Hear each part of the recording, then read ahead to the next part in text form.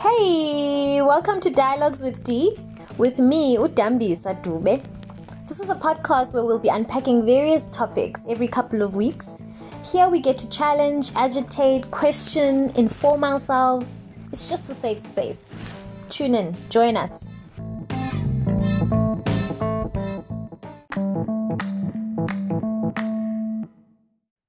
So I am Sphamandla Mhlongo. I think that's what appears in my ID card.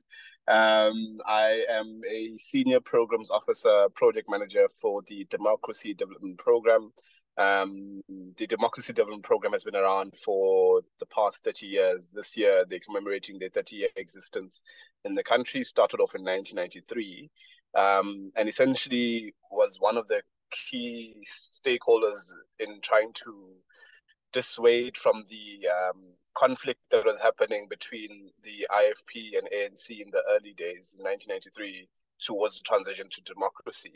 And they've since existed in the space of trying to deepen people's understandings of the work of local government, of government in general, and of the different democratic systems that we are operating under.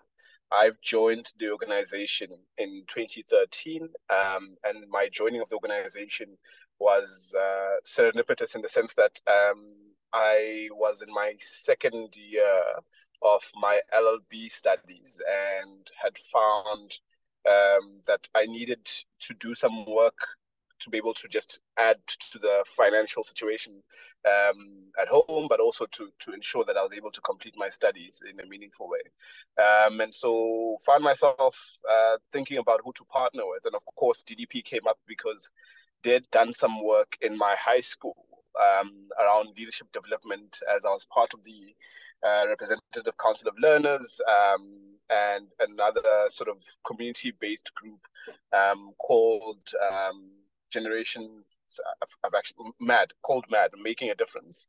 And essentially, we were young people who were trying to bridge the gap between the school leadership environment and what we see in our communities, and how do we ensure that the work that we do in our school impacts positively on our communities. So when then I approached the DDP, I had essentially asked them to say, here's a project that I want to do in township schools in particular.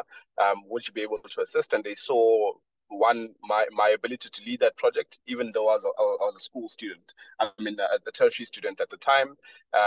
They saw the skills that I had, and they were like, okay, you can join our team on a sort of project assistant basis. And so I started off for a year as a project assistant to one of the project coordinators that existed at the time, that was around at the time. The project that I asked them to partner with me on was the debating league. And so debating for me, whilst I was still in high school, debating and public speaking was a mechanism to try, one, because I stammer a lot, I have sort of a speech impediment.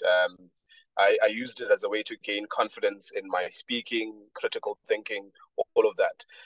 But it also became something that I thought that was quite impactful for me as someone who grew up in a township of Inanda. In terms of just developing my sense of the world, what exists out there, what are the opportunities that are available, but also because of the competitive nature of it, I was able to see myself being competitive against people who come from a different socioeconomic environment than myself. And furthermore, I was able to experience life differently. So I was able to dream beyond the space of being in a township. What I've seen in townships in particular, that all we can see are the opportunities that are available in our immediate environment, and we say they aren't enough and we don't have any sort of future, so why not give into the lifestyle that sometimes becomes easily accessible, whether it be drug use, teenage pregnancy, or just the idea that you fall into a life of crime because that's where the money comes in quicker. Those are the role models that we sometimes see in our communities. They feed communities, but at the same time, they are the ones who are committing the wrongdoing. So I thought, why isn't this something that is happening more often in schools? particularly in township schools. And so that's the project that we took on board. We established a township debating league called KwaMashu Debating League, that had at its highest 12 schools, high schools involved, and we were competitive for at least 3 years, because I think that was the duration of time that the project was under the stewardship of the DDP and myself. Unfortunately, due to funding constraints, we weren't able to continue beyond that. And sort of doing an assessment post our intervention, or at least our stewardship, it became clear that the sort of bureaucracy at sort of district and circuit level for the Department of Education made it difficult for the teachers who were passionate and the kids who were interested to continue that project, at least insofar as its competitive nature. That meant that they were able to meet schools who are in the Durban CBD, former Model C schools, private schools, and actually show that, yes, you're from a township school, but you have the same capacity and ability to engage. But beyond that, I think it enabled me to dream. I know I've rambled on quite a bit, but just to lastly say that project also helped me establish a linkage with about 5 young men and women who I've been mentoring for the past sort of 8 years, and some of them are now currently candidate attorneys. Some of them have ventured into different spaces, such as corporate, and it's been amazing to see.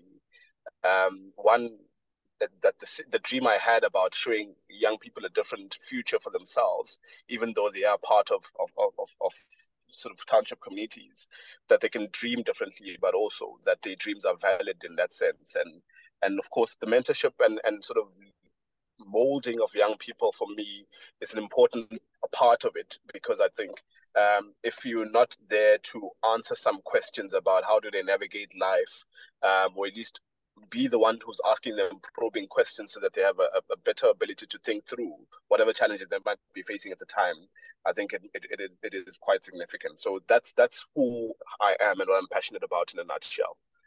Thanks, Brian. That's actually a perfect, holistic sort of understanding of who people are. I think often you get guests and they limited to their name. And I think having context, what motivates you, your why you are able to contribute to this work is exactly why I do this work. Actually, there were a lot of similarities, when I was hearing you speak. I just want to obviously spotlight one particular theme. There seems to be this constant need and want and desire to give back, but also understanding how valuable it is to the next person. So this multiplying effect, your story and how your story has now contributed to others. And I think it brings me to this question I've been asking myself as a whole, which is, what are we here to do? Like, what is the contribution of young people? And I think there's a lot of young people who are stuck. They maybe have made it to a certain level, high school, maybe varsity, but they still don't quite understand what their role is in society and are maybe itching to give back. And I know ahead of the national elections, everybody's frustrated. I mean, everybody's communicating their frustrations in different ways, but I don't think everybody understands how exactly they need to participate politically. Politics, unfortunately, as a politics student myself, it always is framed as this very complex thing. But when you really break it down, it's the everyday. It's how your entire life is affected, every facet of your life. So could you just explain to our listeners why you think youth political participation is important, specifically right now in South Africa? Yeah, I think for the very same reason that we are wanting to change the small sort of section of community that we exist in. People have found different ways to participate with their own small constituencies, whether you're a gender activist, whether you're an LGBTQ activist, whether you're a healthcare activist. And so connecting the dots between these different constituencies and what impact it has on the social political environment is, I think, the ongoing work that we're trying to build. I think when we talk about youth participation and development, it's intricately linked to what capacity are we providing to young people from early childhood development right up until the space in which we conceive of young person to have grown to somewhat of a young adult. So what capacity do we continue to nurture in them as they move into tertiary and move out of tertiary. And so that's the work that I think needs to unfold over the next couple of years, and currently is unfolding for a number of different organizations. I think the gap for me, insofar as all of that is concerned, as I said earlier, was trying to help them understand, or at least connect the dots insofar as their small work of participation, your poetry that you write, the music that you sing, the spaces that you're a part of, have a significant role to play in the social political development of this country. And so when you use the talents and the spaces that you occupy as a young person, to enrich the sort of the body of knowledge that exists in that space, that's when you start tapping into your activism and your political participation. The difficulty that has happened, unfortunately, because of the ways in which the party political nature of our politics has evolved, is that it's made it seem as though politics is only for political parties, and the politics of political parties is not particularly attractive to young people. We saw, for instance, in this country, the one significant youth league of the ruling party, or the ruling party's youth league, only being able to convene a national conference after 8 years. The one that had constituted 8 years ago, even that has some challenges that perhaps it still needs to answer for, in terms of the internal democratic processes that might have been able to happen in that space. We hardly hear, for instance, of the IFP's youth brigade, for instance, outside that. Khuleko Hlengwa is an amazing product of that space, who's currently convening the one of the commissions, SCOPA, Standing Committee on Public Accounts of Parliament, and he's one example. For the Democratic Alliance, which is the official opposition, we've seen them also bring young people quite significantly onto the space, but it seems as though that's not those ideas and those ways of identifying political participation is not attractive to the broader range of young people, and that's a failure of the system necessarily, and not necessarily of the young people for not wanting to be engaged in that space. But what I was saying is that it's important to try and connect those small, what they perceive as small, at least, acts of activism, those small and sort of intentional steps towards developing their own spaces and communities and constituencies to the broader social political environment. And so when young people convene every Friday, for instance, I know of in Zuma, and have poetry sessions, that those poetry sessions are speaking to a broad range of issues that they might want to confront in their communities. How do you move that action of them convening those spaces towards influencing the public discourse, either of that community or of that municipality? And so I think those are the elements that, at least for youth development, that ought to be refined and made better. Yeah, you've put it so perfectly. I think for me, the question I've often gotten from young people is, yes, Dee, we get it. Maybe our activism, no matter how small we perceive it to be, is important for the bigger picture. But the question that people always then ask, is they sort of flip it and say, what is the cost of us not doing it? Because the frustration is often rooted in, yes, we're doing, but it somehow isn't resulting in any positive change or impact, or we can't touch it and feel it, or we're feeling discouraged, right? So what is the cost of young people not participating? You know, what are the consequences in 10, 20 years time for the young person who's like, well, I'm not going to register. You know, I'm sick and tired. I've voted before. No, I don't seem to see any change. You know, I'm not going to be around for very long. So who cares? I think a lot of people don't seem to understand that if you don't do that, there's actually a very heavy social cost. And I would love to hear your perspective on that. Yeah, I think I might have lost you there a bit, Dambisa, but hopefully you can hear me. Please do let me know. So I think when we identify the cost, one of the things that we've done, unfortunately, is we've created a situation where we scare young people with the picture of other countries who have degenerated to such an extent that it becomes it doesn't connect with them. So if you say, for instance, in South Africa, look at where Zimbabwe is, for instance, young people in their minds still see Zimbabweans going to the polls and voting, and they still see that the vote isn't yielding the right sort of results, for instance. Or on the other hand, you have the older generation and our parents who have the potential to say people died for this franchise, apartheid was a thing, and so we should care about that participation on that level. And I think that also is problematic because we've seen our parents struggle to gain meaningful access to spaces of employment, to have dignity as South Africans post apartheid during the democratic era. Issues of housing, issues of the fact that most parents in townships don't have the time to be attending school meetings, which means that there's a disconnect between what child requires, what the school is able to provide, and that sort of parenting space. And so we grew up in those circumstances. And so all of the things and the pictures that you're trying to paint when you talk about what the impact of the lack of participation means doesn't connect with young people. And so for me, what I've started to do more of is to ask young people what it is that they care about. And recently, 2 months or so, or a month back, I was convening a space with some gender activists, and so one of the questions was around their political participation, and the majority of them were quite young. And so they were saying, "Listen, we're disgruntled.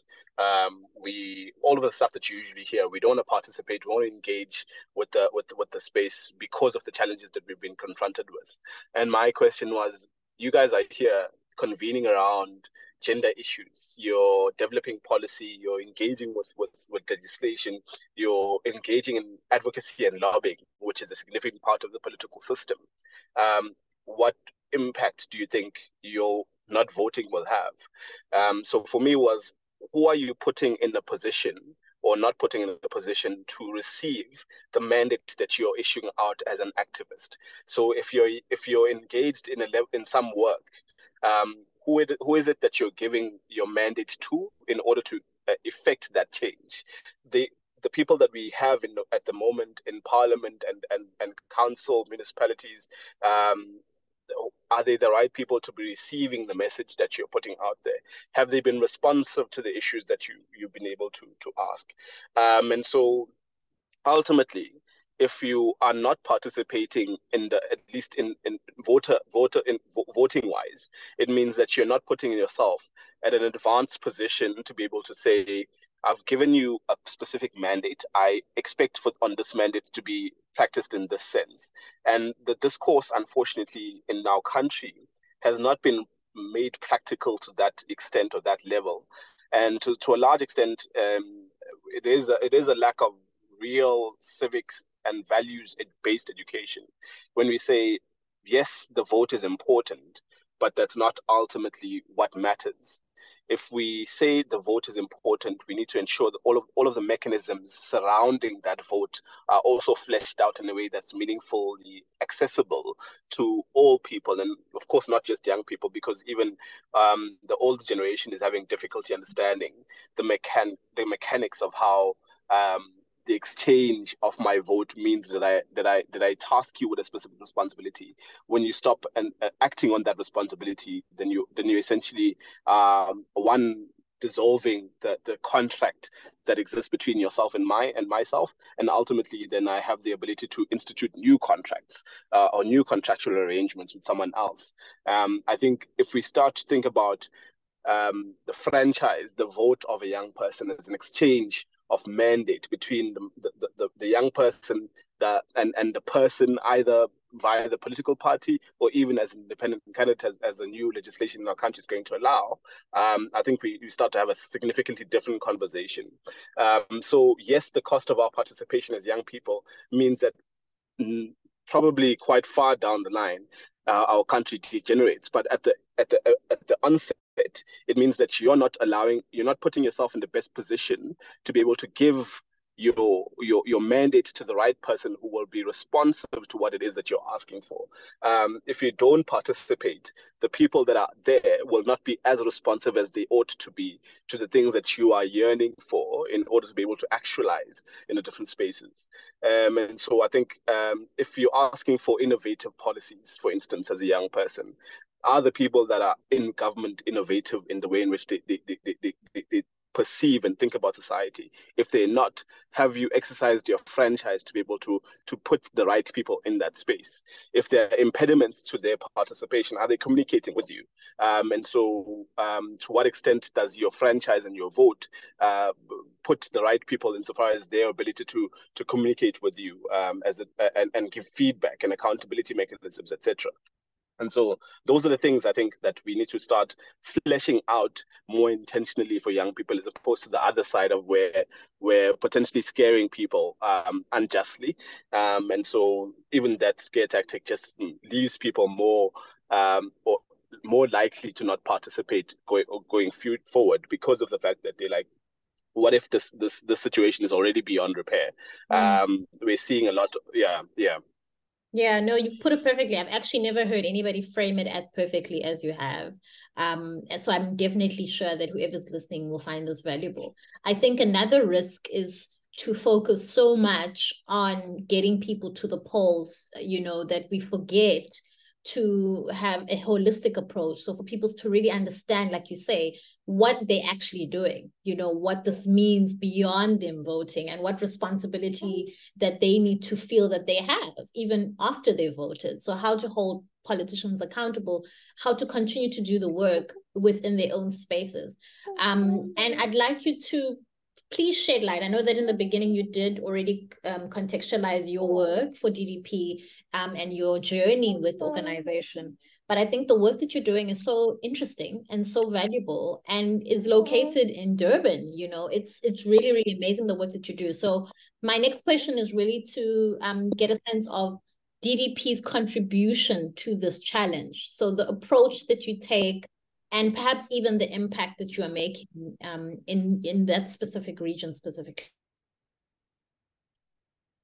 Yeah, thank you very much for the question, Dambisa. I think I appreciate and I receive all of the wonderful sentiments that you share around the work that I do and that we do at the organization. I think what's important for us is centering the experience of the citizen, identifying the citizen not as a recipient of innovation, of inputs from government.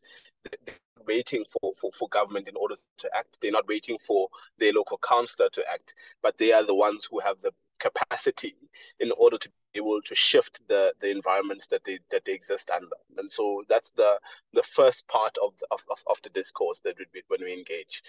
Overall, in terms of programming, there are sort of three key things and key activities that we undertake in order to try and engage citizens towards establishing an understanding of the potential value that their voice has in our social-political environment. On the one hand, we offer workshops.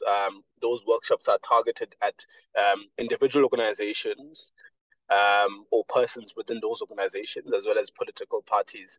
When I talk about organizations, I'm talking about CSOs, community organizations, community-based organizations who are looking to develop more capacity around different segments or fields around sort of engaging local government in particular, but more broadly understanding the different sort of democratic instruments that they can use in order to be able to empower themselves and their constituencies. We work with political parties. One of the key things that we try and do with political parties is to help them think about what are the skills that they are lacking within their core sort of community-based local leadership group. So at some political parties, they're called BECs, branch executive committees. So when they have that community leadership group, how do they ensure that they are sufficiently capacitated to deal with community problems, not just when they are in power, but also when they are in opposition, or where even in instances where they don't necessarily have a vote yet, but when they start to create some level of activism and activity, that it's not just around their partisanship and their politics. Of course, we do also engage political parties to understand what it is that their manifestos have to offer and how do they become more responsive to community needs in developing some of those spaces.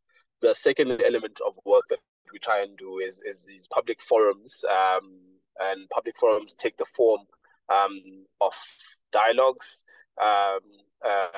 with key sort of thought leaders in the space that we convene in. So it could be we bring in an expert from outside of KZN who is able to put us in a mind space to understand the specific contextual conversation, and those are usually around the subject matter that is being talked about. So one of the ones that are a staple for us, for instance, is the conversation on the State of the Nation address that happens quite early in the year, in February, and then we follow that up with the budget address that is usually given by the Treasury Minister or the Minister of Finance, and so we contextualize that for local communities to understand that yes, it's happening in Cape Town, yes, it's happening in Pretoria. All of these discussions in terms of how significant they are, but they have an impact for you as you are occupying your home, as you're working in municipalities, as you're working in the different spaces that you occupy. And so that's the work that we try and do to make national issues have a very local appeal, so that people can understand how to navigate that space between what it is that they're experiencing from their own homes, their own doorsteps, up until they start to engage with the national news media. And the third element of this, of course, when I talk about the second element, is not just public forums, it's also conferences, which all of these things tap into different constituencies, whether it be academia, civil society organizations, ordinary activists, or just ordinary citizens who are looking to enrich their knowledge or body of knowledge in that respect.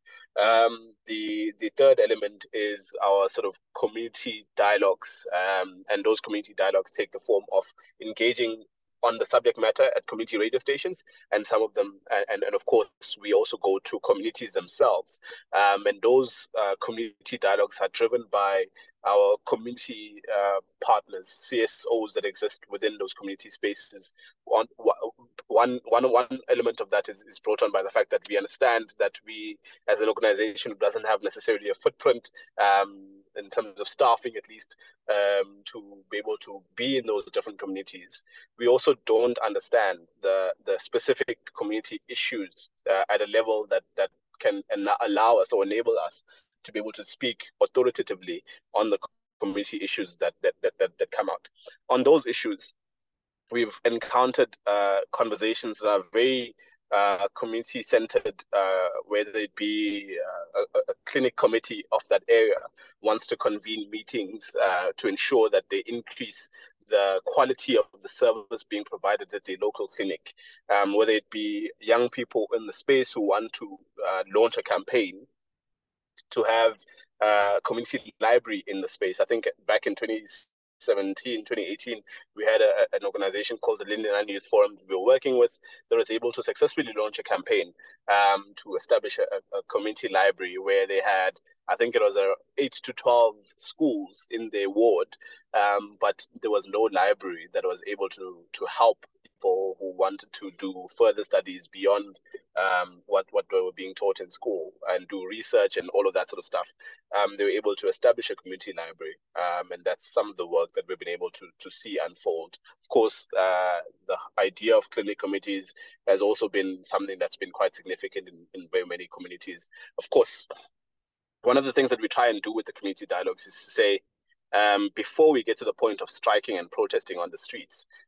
What is it that we're able to do together that we can't do alone insofar as organizing ourselves, ensuring that whatever issues that we have are being communicated adequately to the various stakeholders that need to hear us.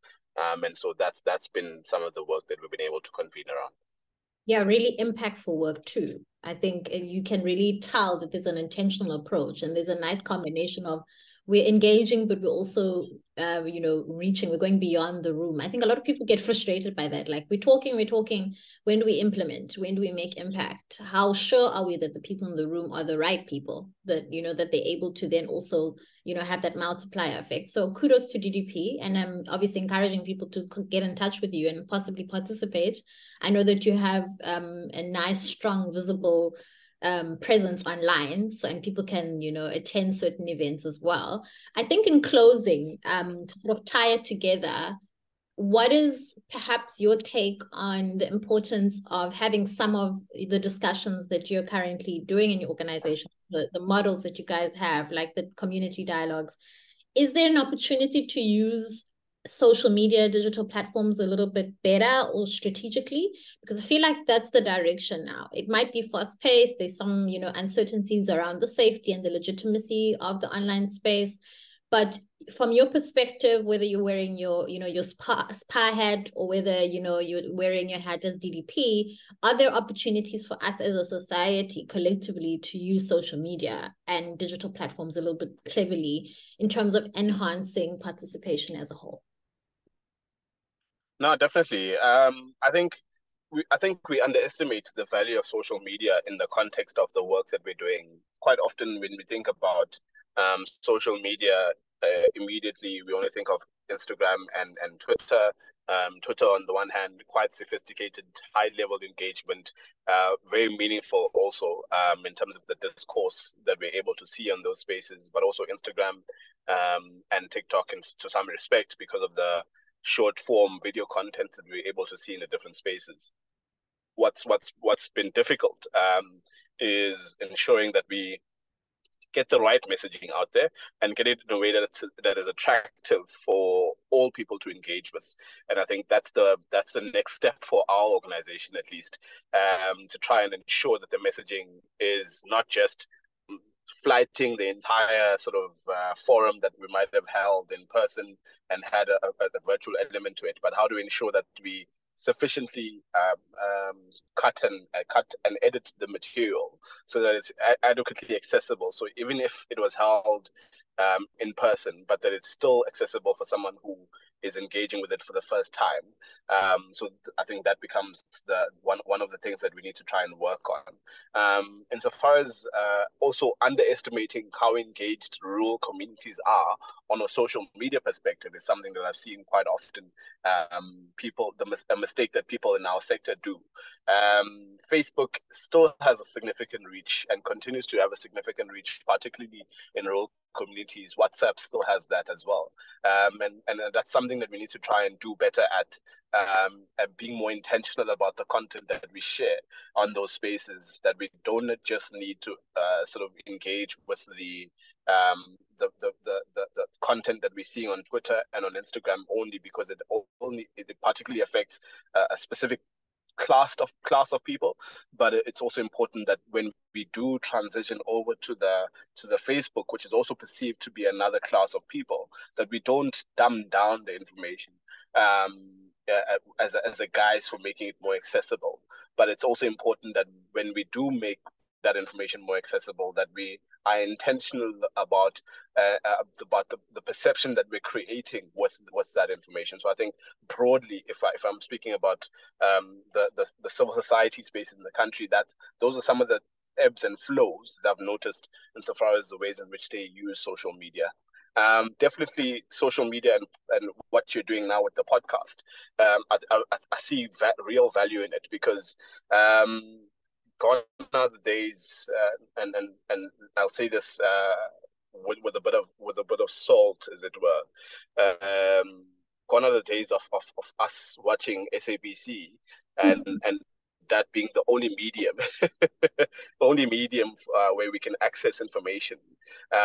We're being more sort of democratic about the ways in which we consume various information, and so it's important that we allow people to lead us into the space that they want us to be more visible on, that we don't dictate the terms of our engagement just because either we are funding challenges or their capacity challenges, that we actually go with where communities are. Similarly to what political parties need to be doing when they're trying to encourage young people to participate. Don't just talk at young people. You must actually be intentional about talking with young people in order to be able to hear them more significantly. And I think that's the value. There's definitely a lot more room for more short form content. I've been seeing a lot of media, specifically some of the stuff that you've tagged as well on your Instagram page, where there's an emphasis on voter registration. I think this could have been something that the IEC could have been doing since 2016, for instance. But I'm loving the anticipation that it's creating for the 2024 vote. Even some political parties are using the same mechanism, either through social media influencers or even just making sure that themselves they are creating that short form content that's able to reach various platforms without necessarily undermining the audience of those platforms. And I think it's valuable in that sense. There's a lot of scope that's going to help us get to a space where we can start to galvanize larger amounts of young people to participate in our electoral processes. Of course, again, I'll say the election is just but one of the elements that we need more participation on.